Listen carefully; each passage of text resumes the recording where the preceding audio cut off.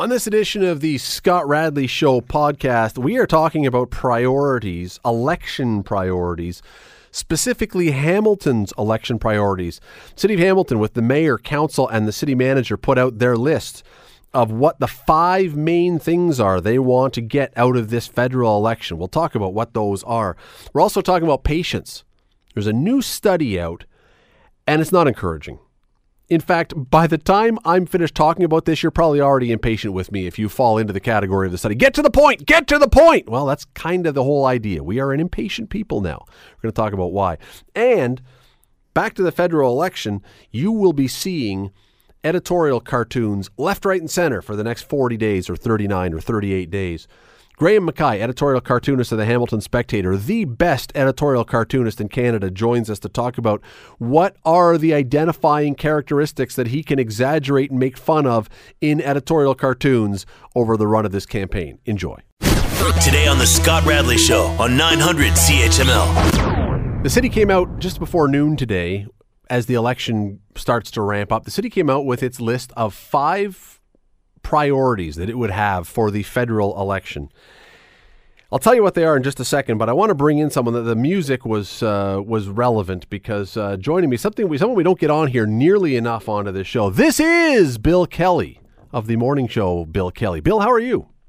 That's copyright infringement. I'm going to have my lawyers talking to you about that.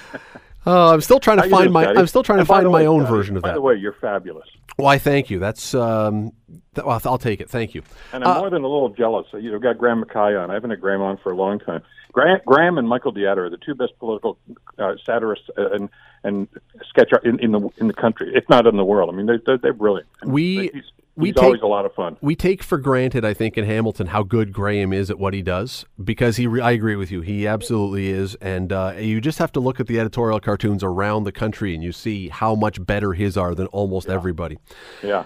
All right, Bill. So we've got the election, day 2 of the election. We've only got 39 more days to fill content with. But thankfully, the city of Hamilton handed us a lot of chances here.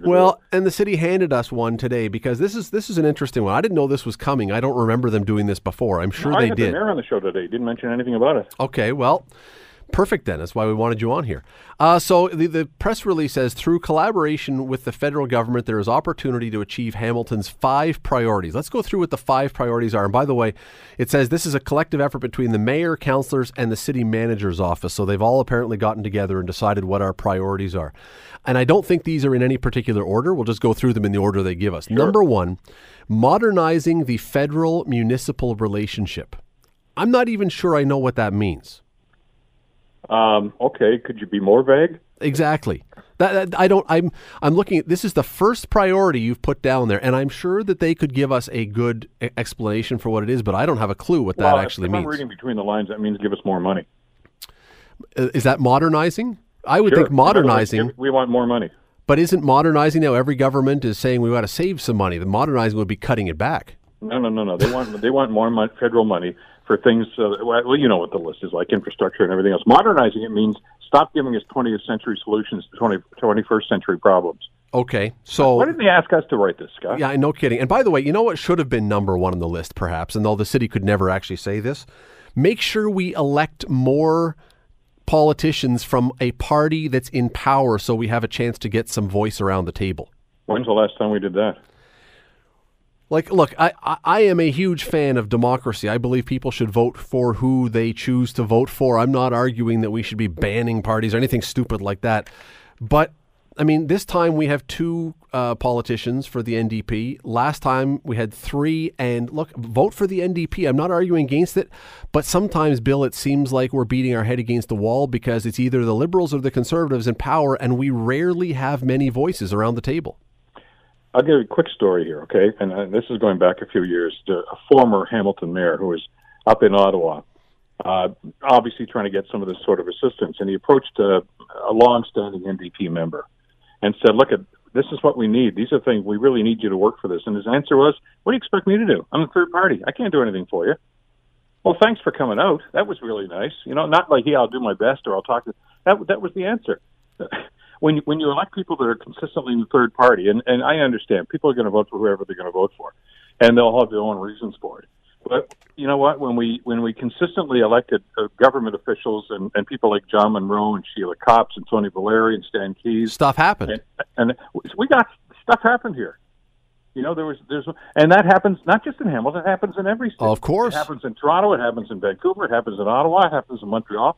If you elect members that are members of the government, then you got a pretty good shot at getting some assistance. If you don't, you usually get you get the scraps. And that's somewhat problematic. Well, look at Alberta, which is entirely blue if you look there federally, or pretty much entirely blue. How much help are they getting from the government right now, the federal government, over the last few years? Well, in between, the Prime Minister trying to fend off some of the things that Jason Kenney's saying about him, probably nothing. Yeah, because it's an antagonistic relationship. Same thing's happening here with Doug Ford and the Prime Minister. Yeah, absolutely. And then you go down to Toronto, you look at the electoral map from 2015, so the federal map, and it's very, very, very red with some other orange in it and a little bit of blue, but that's why Toronto gets stuff. They've got so many Liberal members who are there sitting around the table fighting for Toronto. That and the fact it's the biggest city. I'm not shilling for the Liberals saying, hey, you vote Liberal or else. But I'm saying this. Let's cut to the quick here, Scott. Okay, this is a two-horse race. There are people that support the Green Party. God bless you. There are people that vote NDP. We know that from the track record here in Hamilton. But this is a race between the Conservatives and the Liberals. And if you want any kind of a voice up there, then I'm suggesting you vote for whichever one of those two parties you think is going to form the government. We'll find out October 21st which one it is. But if you consistently vote for a party that has no sway and has minimal respect on the committees because they have minimal members, and they're the third party, so they get the smallest amount of time in question period, and all they do is rant and rave, that doesn't get anything done. You're listening to the Scott Radley Show podcast on 900 CHML. Talking about the federal election, which is now into day 2, because the city of Hamilton today put out their 2019 federal priorities, 5 things that the mayor, the council, and the city manager have collaborated to come together with to say these are Hamilton's 5 priorities for whomever gets into power in the next election. Bill Kelly of The Bill Kelly Show is on with us talking about this. And Bill, the first one was modernizing the federal-municipal relationship, which you, I think, appropriately translated as give us dough. Yeah. Number 2, new funding tools, which I would interpret as give us dough again. Do you sense a theme here? I'm getting to the theme. But yeah, new funding tools, which again is we need more money. And do we disagree with that? Do we disagree that Hamilton needs money? I don't. Well, every city needs money. And in defense of the city's requests here, and just about every city, Canada is lagging behind every G7 nation when it comes to helping out municipalities. The brief history here, of course, when this country was formed all these many years ago, I think it was 75% of the people lived in rural areas and the other 25% lived in cities. Well, it's like 85% live in rural areas now and the other 15% live in cities. But they haven't changed the funding formula. Yeah, there's money for gas tax, for transit and stuff like that. But every other G7 nation has a national transportation plan. They have money for public transit. And it's not just, here's a couple of $1 million, we're going to dole this out. It's going to be there no matter what. Give us a legitimate program and we'll fund it. Canada doesn't do that yet. It's still one-off programs. So cities like Hamilton and it's just about every other city, they can't plan 5 years into the future because they don't know if there's going to be any money there for the programs they want to do. So this is a legitimate beef. And I agree. I don't care who's in government. They got to get their act together. Well, and part of the reason why there is no money for the cities, I would argue, is because every one of the federal leaders is running around making promises of billions of dollars. So by the time we actually get around to governing, there's no money left for cities because of all these programs the federal government is centralizing for themselves. Yeah, pretty much, yeah. And keep in mind, by the way, and this is just a reality, if I'm ruffling feathers, too bad, so sad. Perfect. Any government that says I'm going to reduce your taxes means we're going to reduce the services, okay? Or we're going to do the help that cities are going to get. If they have less income in, they're not going to spend money on anything else. And that means there's going to be a shortfall, and that means it's going to fall on the cities, which means it's going to increase your property taxes. So don't get fooled by that. Number 3, you just touched on it a moment ago, predictable transit funding. This, of course, I would think is a bit of a sore point here in the city of Hamilton, certainly with the LRT. Now, we have presumably $1 billion, we still believe, but who knows what the LRT actual cost will be, so I can understand why they want predictable transit funding. Give us more, again, the theme. Number 4, housing affordability. Again, a legitimate, a good thought. I'm just looking at some of the things that have been done around the country to try and, other than just buying and creating affordable housing, to do things to try and control the market or tamp it down a little bit. None of them have worked with any great success. No. And we are, by the way, the only G7 nation that does not have a national housing strategy. Even the Americans, with all their debt problems, have a national housing strategy. I mean, that's a legitimate point. They've got to get their act together. They're putting. This started about 15 years ago, and both governments are guilty here, both the federal and provincial governments, of simply saying it's going to be the municipalities' problem. How stupid is that?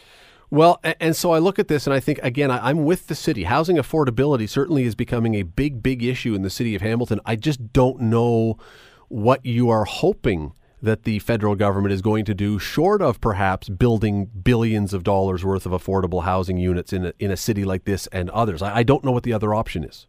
Well, I mean, there are possibilities here. We've talked about this on the program about, partnerships with private sector, incentives for private sector to build affordable housing. Right now, if I'm a builder right now, the question I got to ask is, look, I'm in the business to make money. What's in it for me if I do this? So, the government's got to help out here. And it might just be in the way of subsidies or different things like that. But there are options right now, but they don't even seem to want to talk about it. But isn't there blowback in a lot of quarters, a lot of progressive quarters against that? Because developers are evil people, Bill. Yeah, well, that's a myth that I think has to be debunked right now because, we need development. We need that kind of investment. And look at what's happened downtown, Scott, in the last 10 years here in Hamilton. Sorry, guys, those are developers. That decided we're going to invest here. And we've seen condos come up. We've seen new buildings come up. We've seen growth come up. It's a good thing as long as they work hand in hand. There have been some examples where that hasn't happened. And, I talked to, Mayor Ward in Burlington. They've had some OMB challenges because of developers that don't want to work with the city. But don't paint everybody with the same brush. Look, I spent a number of years on council and all of those years on planning. There are one or two bad apples, three or four bad apples, whatever, in planning and developers. The other ones, they want to work because they want to make their community grow, and we've seen some great examples of that here in Hamilton. But again, you can't do it all at the municipal level. There's got to be some other assistance. That's a legitimate point. And number 5 on the list, disaster mitigation and adaptation support, which I will interpret once again as give us more money. Yeah, and that might be a smack at the Ford government for cutting back the flood control funding and the Conservation Authority funding. We have seen examples over the last 10 years where we have had what they used to call 100-year storms. Now they're 100-hour storms. About every 100 hours we have another one. I had another one last night, as a matter of fact. And it happens, and it's causing flooding and floodplains. It's causing flooding in basements. And governments don't seem to be understanding that. And now I know this is a call to the federal government, but I mean, the provincial government's got a role to play here too. I found it more than ironic that 2 days after Ford announced he was going to cut the funding for conservation flood control, he was up in Ottawa, surveying the flood control. Hello, why do you think this happened? The governments have got to wake up and there's more. We talked about this on the show today. Listen, governments want to say, well, we're going to reduce our spending, we're going to reduce our deficits, we're going to reduce your taxes. That means they're going to spend less money, and that means some of the services that we count on and think need to be done aren't going to get done. And I'm not suggesting, hey, we should pay taxes right through the nose, but I'm just saying we've got this wrong. We're saying we want to control the bottom line so you have a better life, but you're not going to have a better life because you're going to say, well, where's my health care? Where's this? Where's my education? How come my kid doesn't have an education assistant anymore? Well, we're saving money. We need to work backwards and say, what do we need here and pay for it? And we're not doing that. We're simply saying, look at the bottom line. Let's cut the bottom line. That is Bill Kelly. You can hear him 9 to 12 every morning. He'll be on tomorrow, maybe even talking about this. Who knows? Unlikely. Bill, thank you for your time. Appreciate it as always. Scotty, always a pleasure. Thanks a lot. You're listening to the Scott Radley Show podcast on 900 CHML. There was a survey that was just published. It was done in Britain recently, and as I say, the results just came out, and it was examining people's levels of patience. In 2019, how patient a society are we? Britain, Canada, U.S., I'm reasonably sure that we can apply one to the other. We're probably not all that much difference in a lot of these things. And what do you think the results showed? Anybody? Yep, we have none. We have no patience for anything. Most people, this study found, are incredibly impatient. And when I say incredibly, well, consider some of the facts that they came out with, some of the numbers they came out with. People apparently, according to this report, begin getting agitated if they have to wait 16 seconds for a web page to load. That will set them off. 16 seconds. 25 seconds will cause people to start losing their minds if they're at a traffic light waiting for it to change. If you pull up Netflix or Crave or something else on your computer and want to stream a show or a movie, If it takes more than 22 seconds, you are probably breaking into a cold sweat and feeling agitated. And if you have to go looking for a pen somewhere, 18 seconds was the amount of time people were able to do that before they got really, really put off. Makes me wonder what has happened. What has happened? We weren't always like this, I am sure. Someone who may know the answer. Her name is Dr. Sarah Schnitker. She's an associate professor of psychology at Baylor University in Texas. And she is someone who is regularly sought out as an expert on the topic of patience. Dr. Schnitker, thanks for doing this today. Yes, thank you for having me. Before we get into this, I must say, when the day ever comes that someone calls me up and says, I need you to speak as an expert, the idea that I might be an expert in patience seems like something that I should strive for. That's a great one to be an expert in. Yes, at least the science of it, maybe not the practice. All right, because I've never been accused. No one's ever going to call me up and say, hey, talk about patience, Scott. That's not a big thing for me. Listen, there was a time when we would wait for a week for a letter to be sent from your parents to you, or 2 weeks for a letter to come from overseas, or whatever else. Now, if our email doesn't open up instantaneously, we start to lose our minds about this kind of stuff. What's happening to us?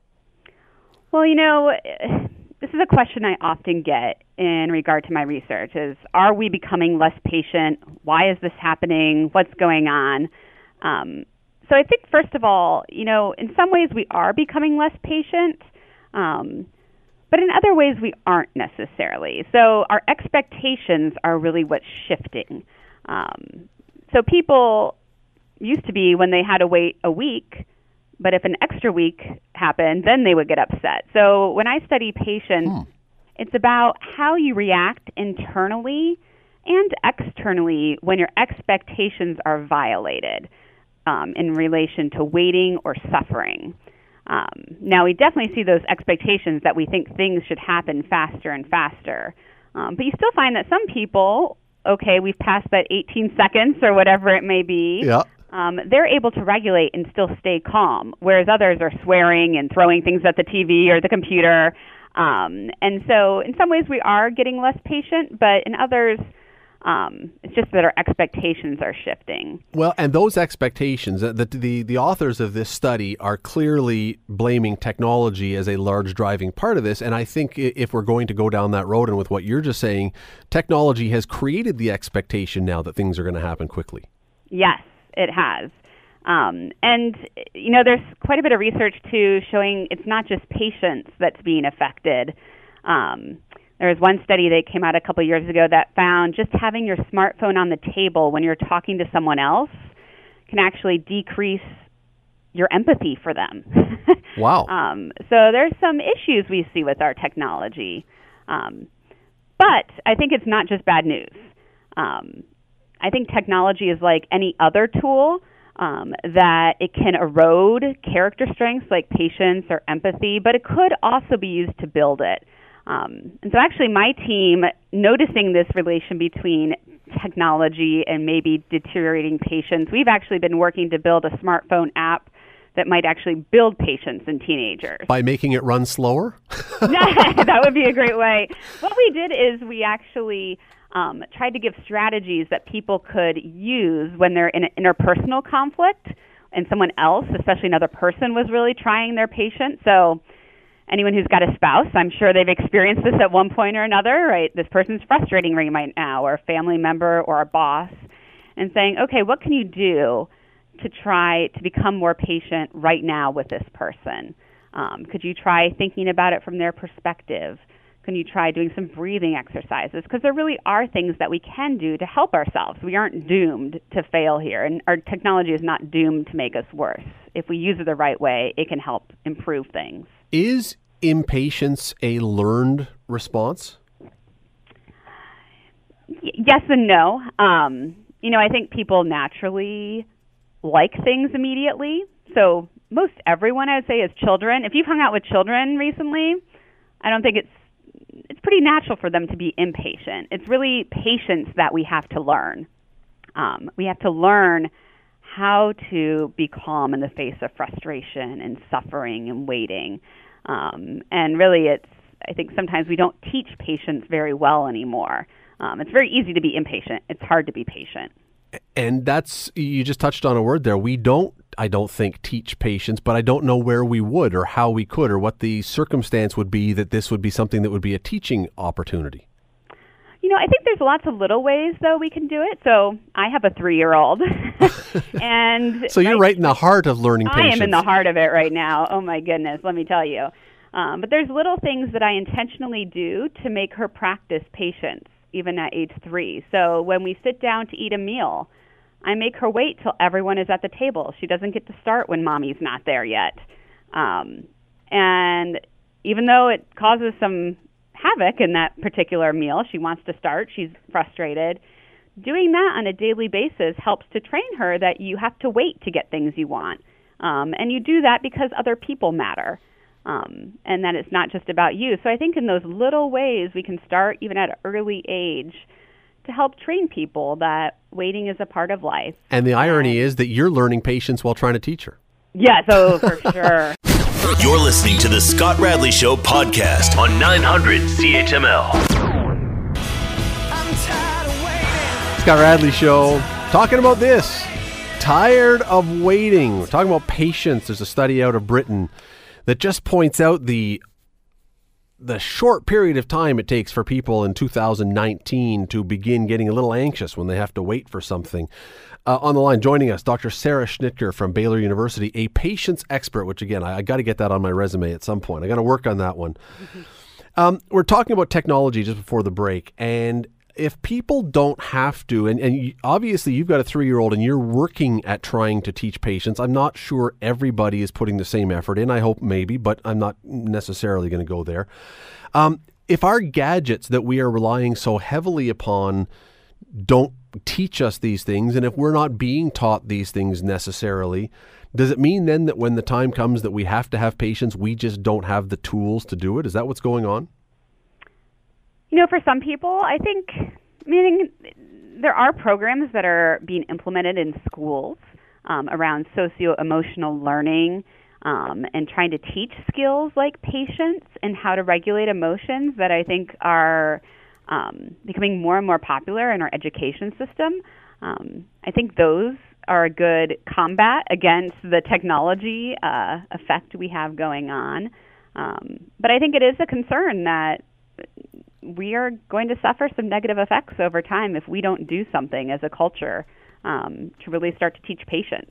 Well, that's the bigger thing, because it's one thing to say, oh, you know what, I was really upset because my phone didn't download a program within 5 seconds, and that's fine, and that's just ridiculous. But I would think that if we don't have patience from something little like this, it can lead to bigger ramifications if we're not willing to wait as a rule for things. If we need the immediate gratification, that can open the door to some problems. Exactly. And, with our research on patience, we find there's 3 types. There's the daily hassles patients, which the study we're talking about really was looking at. But the 2 other types of patients are life hardships patients. So how do you deal with an illness or a difficult circumstance or poverty or something of that sort? And also interpersonal patients. How are you patient with other people? And with those life hardship and interpersonal patients, we find if you lack those, that has a negative impact on your well-being and your interpersonal relationships.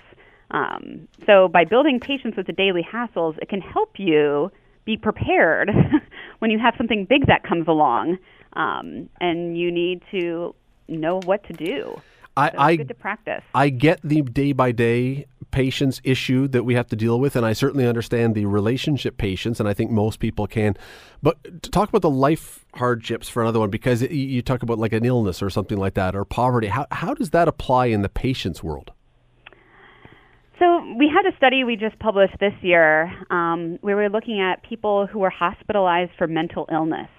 So we're in a psychiatric inpatient unit, and these are people who will deal with depression, suicidality, anxiety, probably for their whole lives. So this is the mental illness they have that's probably not going to be completely cured, and it's something they have to continually deal with long term.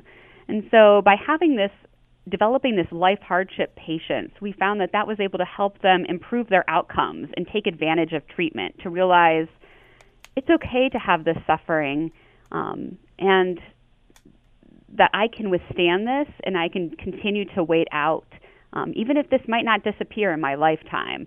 So kind of a waiting with rather than waiting for. So are patience and acceptance interchangeable words then? I think they're very closely related. But I think the small difference is that patience is not just resignation. In some of our studies, we find that people, when they're patient, they're still sticking with the goal. It's not just throwing up your hands and saying, I give up. And we find that patience actually facilitates goal pursuit. So you actually will try harder and invest when you can if you're patient. We only have a few seconds here, so I want to just get to one more thing, and that is, can you, if you are not a patient person, you're an adult, you've got kids, you are not you. You've got the 3-year-old that you are training properly, but let's say someone else has not got, they don't have the same level of patience. Can you teach your kids patience if you're not patient? It's going to be tough. You probably need to start with yourself. Start by developing your own habits of patience. Think about things differently. Try to build that skill and develop a bigger purpose of why this matters. I think if you start with yourself as a parent, it will be a whole lot easier to start it with your child after you work on yourself first. It is a fascinating topic. It's a little concerning, but it's a fascinating topic. Dr. Sarah Schnitker from Baylor University, really appreciate you taking some time today. Thanks for doing this. Wonderful to join you. Think of how that patience teaching is going to work if you're not patient. Telling your kid to be patient, like she says, and wait for dinner, and they don't. You go, well, and you just lose your mind because they're not willing to do it. That I don't know, that like it becomes a very difficult thing. By the way, the report, this one I found funny also. Like all these numbers were crazy about how few seconds and everything people were willing to wait for stuff. The amount of time people were willing to wait for their order to arrive at a restaurant, even a really lovely restaurant, 14 minutes. That was the extent of time your food could take before you started to lose it. And I'm thinking, wait, there are some restaurants where, nice restaurants, they can't make the food in 14 minutes. It's not even a practical impatience. I mean, McDonald's is one thing. If you're waiting 14 minutes at McDonald's, I got it.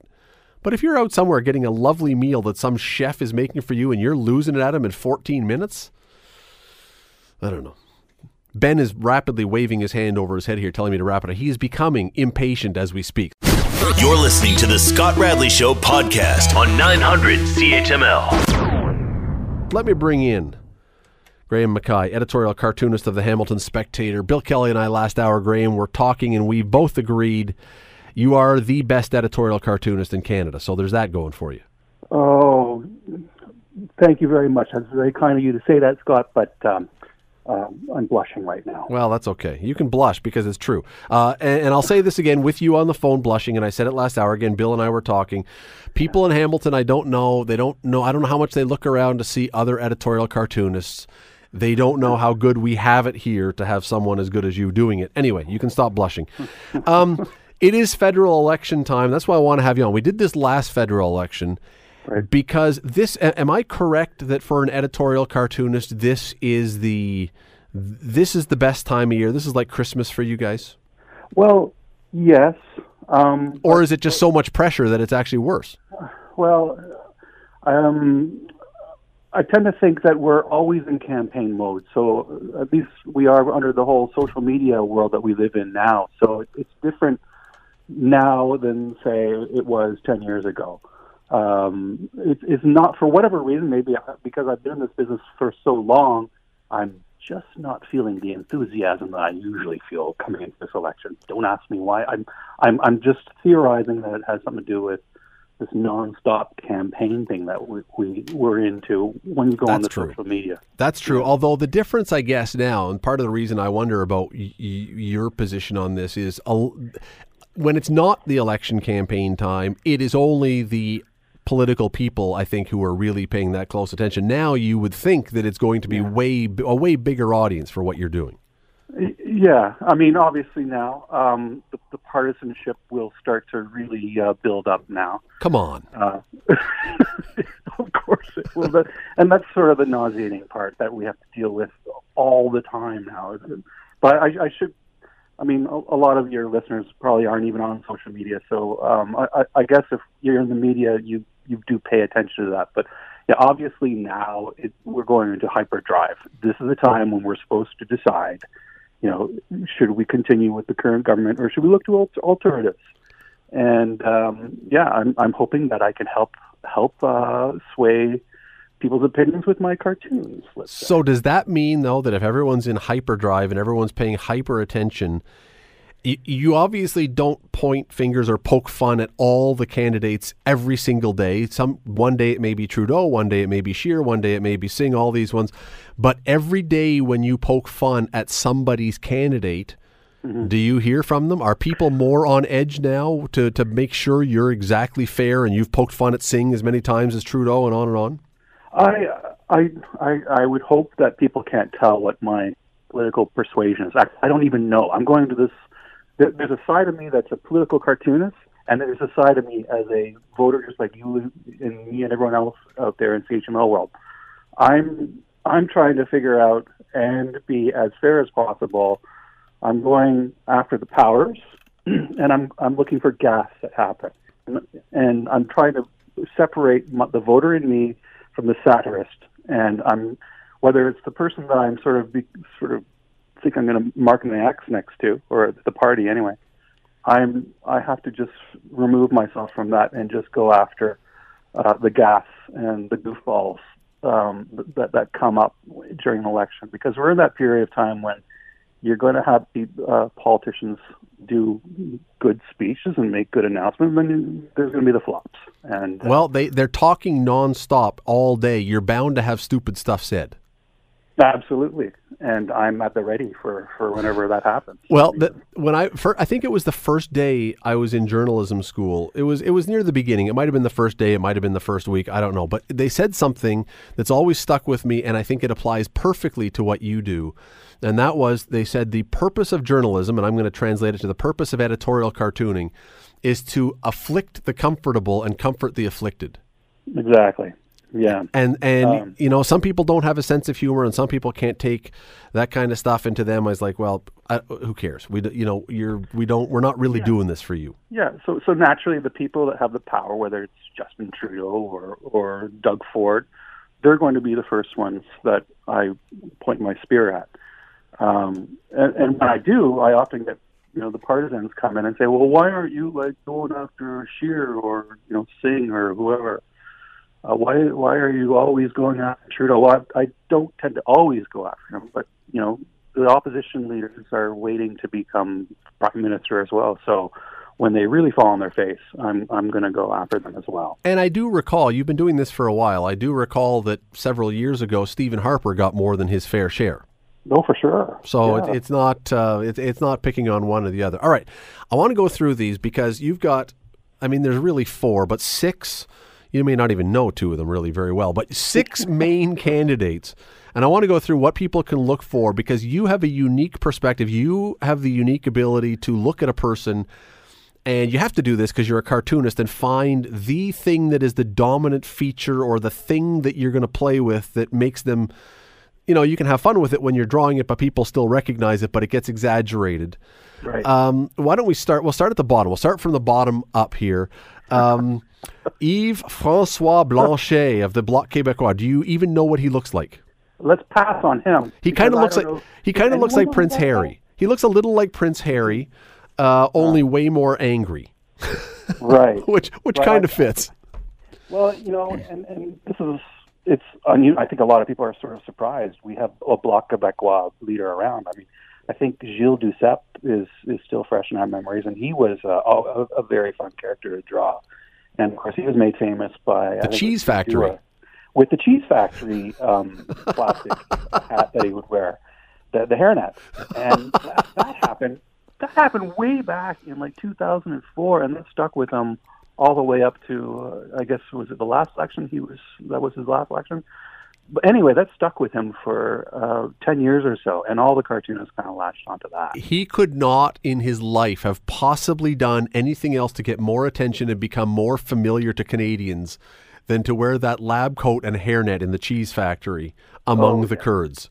I know, and he knew it too, because we had a convention. The cartoonists actually get together for conventions where we wax poetically over our profession, and we usually have a politician come by, and Gilles Duceppe was there, and as he was speaking, we actually played a gag on him.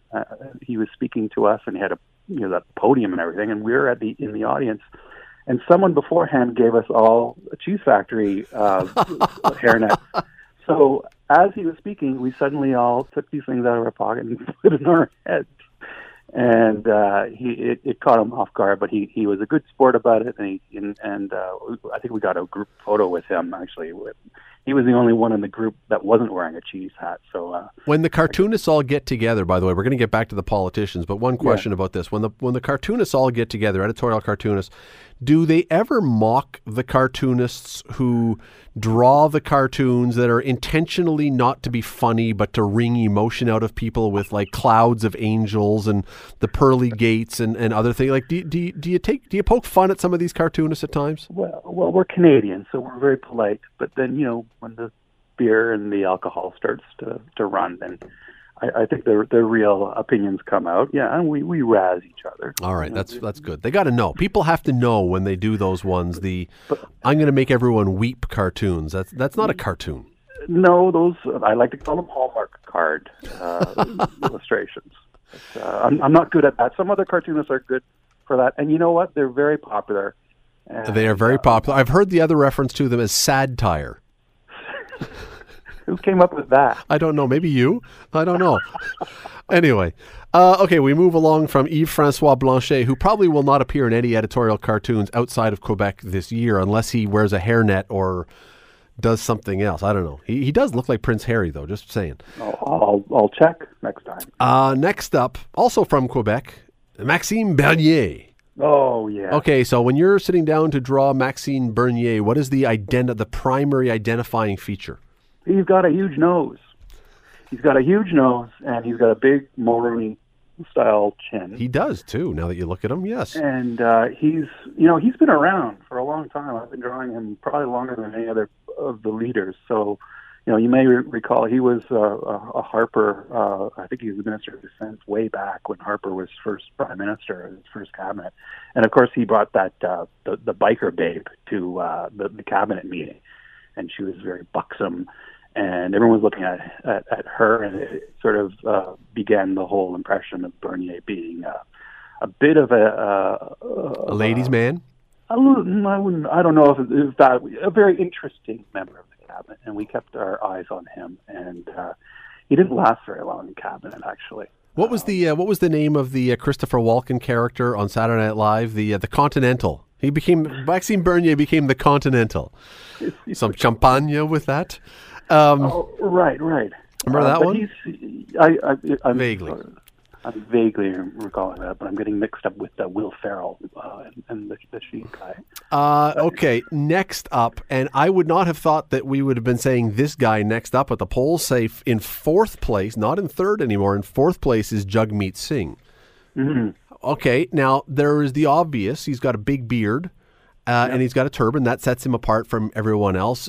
How, though, we live in very delicate times, very politically correct times. How do you draw? How do you cartoon? Because everyone has something that you identify and you exaggerate it. How do you exaggerate that without being offensive? Because some people would be offended if you were to exaggerate the turban or the beard. Mm-hmm.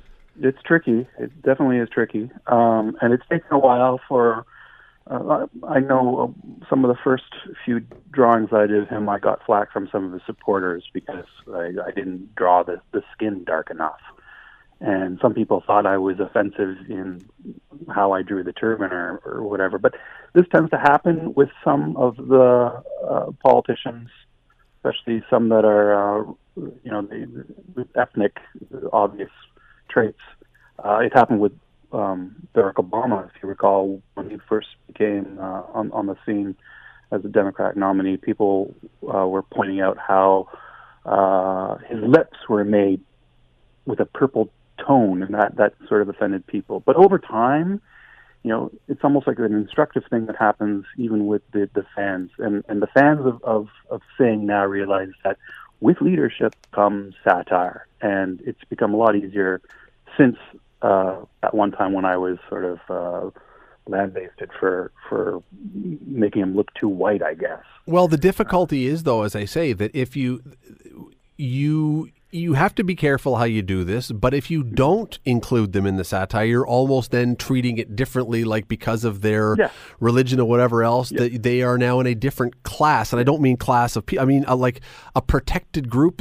It changes the dynamic. If you're going to be in this, you have to be able to be satirized. Yeah, and you have to treat them all equally. I mean, I satirize all of them, from Elizabeth May all the way up to Justin Trudeau. So, Jagmeet Singh is part of that gang, and people can complain, but he's the leader. He could eventually become our prime minister. So satire doesn't die when Jagmeet Singh becomes prime minister. I think that's a pretty safe bet that that's not happening, but nonetheless, I get your point. Yeah. Elizabeth May in third place. Now, see, Elizabeth May to me would be the most difficult of the candidates, the leaders to draw, because I look at the picture and she is pretty normal looking overall, pretty average in appearance. Nothing stands out. What stands out for Elizabeth May? The glasses? There's the glasses. She has an interesting mouth. If you look at her, she shows a lot of gum, stumpy teeth. She's got a terrific smile, and that's usually the first thing that has to be emphasized. And then there's the glasses, and then she has a certain angle to her face. My dad was a dentist, so I have like a special eye on jawline, that sort of thing. She has a very unique jawline, and so she's been around for a long time as well. So she's also, she can be very challenging because she's also she's changed her hair, and I gotta figure out what's her hair like now. And she also used to be very much on the heavy side years ago. Now she's much thinner, and so I got to keep that in mind. There's a bit of a Hillary Clinton thing going on here in a weird kind of way. A little bit. Yeah, but that's the other thing, and I know I've spoken to you on air about this as well. It's tricky in the whole gender thing. You got to be very careful when you're drawing women as opposed to men, and it's something that In what way? In what way? You can make men as ugly as you want, and no one complains. Honestly. Yeah, you know what? There's no equality in that. You can't be too nasty to the women, and I've had this discussion with other cartoonists, and they agree. And I sort of I feel it when I'm it's the foreign minister, Christopher Phelan. I've been challenged drawing her, and it's been pointed out that I make her look like a witch, and it certainly affects the way and influences the way I draw here going forward. And I haven't quite mastered drawing her, and the same way it goes with Elizabeth May. She's probably the most challenging of the federal leaders to draw. You don't have any problem drawing Andrew Scheer. and when you do, and I hope this is a compliment, there is certainly a Howdy Doody-esque kind of quality to him when you put him on paper. There is. And unfortunately, some of the younger generations don't know who the heck Howdy Doody is. Fair enough. So, just look at your cartoon and they'll get a good idea. Exactly. Other parallels have been made to Alfred E. Newman from Mad magazine. That would be a good one. But yeah, the Howdy Doody thing is a dead ringer, and that face comes into mind whenever I draw Scheer. I just can't help myself. He's got those dimples. The dimples in his cheeks are we've never had a prime minister with deeper dimples in his face than Andrew Scheer. Is that a good quality for a cartoonist? I mean, it's just an extra line, right? Well, it is. It's two lines, but the guy is always smiling. He's like, and I've observed this. If you watch the guy, and I think his advisors have probably told him, you know what, figure out how you can get rid of those dimples, because if you're prime minister, you're declaring war on a country. You can't have those dimples showing. It's just that's right. You got to have temporary dimples. They can pull them out on happy times, and then you get some sort of stucco or something to put in there. A dimple prosthetic or something. Eraser, yeah. Yes. Yeah. All right. Maybe some putty will do it. I don't know. So are the dimples then the thing for Andrew Scheer? That's the number one. Okay. They are, and the bug eyes. The bug eyes are another thing. He's got big blue eyes that stick out. Okay. Now we get to our Prime Minister. I have noticed over the term of his time in government, and even a little bit before then, that Justin Trudeau started out somewhat normal looking in your cartoons, but he has gotten to the point now where his nose is massive. Has his nose grown, or has it only been seen to have grown? There could be that. I can't help myself. It's a part of my brain that starts to extend certain appendages of facial features. Facial features. Whew. Yeah. He's a great guy to draw. I guess the word is imperious with that guy. I mean, and I've talked to you about this. I wonder why we don't have impressionists like a Rich Little with This Hour is 22 Minutes, because that guy, there's so many great qualities of that guy in his character and the way he presents himself that there's so much ridicule you could do with that guy. But for whatever reason, Alec Baldwin is the guy that makes fun of Trump, and they've had other we've had our own comedians on the Air Farce and Codco or whatever. Even at This Hour is 22 Minutes has done a very good job of mocking prime ministers in the past. But for whatever reason, we're without like a great Rich Little kind of impressionist. And it shouldn't be hard, because I mean, I was watching. There's a commercial that people have probably seen, a TV commercial now, where he's standing on a bus, and it's a perfect example of the Justin Trudeau delivery, where his long breaks between his sentences for effect, and at the end, you bring it down to a whisper. Yeah. And it's very serious because you're very feeling. He's got so much feeling that you can almost feel his feeling.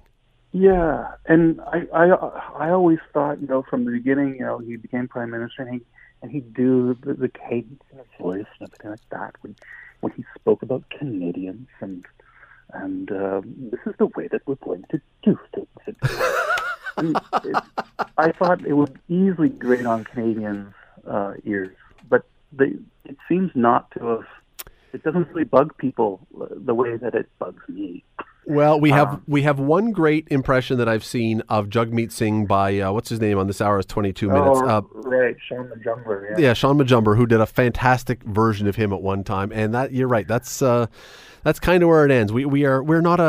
We're a very funny people. We put all the comedians in in Hollywood, except we have none of them at home anymore, I guess, to do stuff.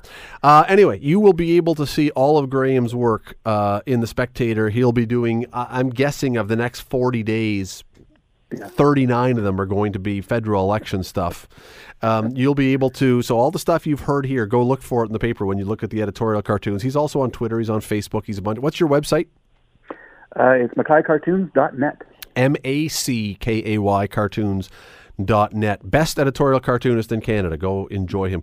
Graeme, thanks for the time today. Appreciate it. Always a pleasure, Scott. That is, there you go. There's your breakdown of what to look for and who is easy to draw and who isn't. You may not see a lot of Elizabeth May because she's really hard to draw, apparently. And because she's not going to be Prime Minister. But besides that, that's the other reason. The Scott Radley Show. Weekday evenings from 6 to 8 on 900 CHML. The Scott Radley Show podcast is available on Apple Podcast, Google Podcast, and wherever you get your podcasts. I'm Scott Radley. Thanks again for listening, and do not forget to subscribe to this podcast. It is free. You will never miss an episode, and also be sure you rate us and review us. Whatever you think of us, we'll take it. Thanks for listening.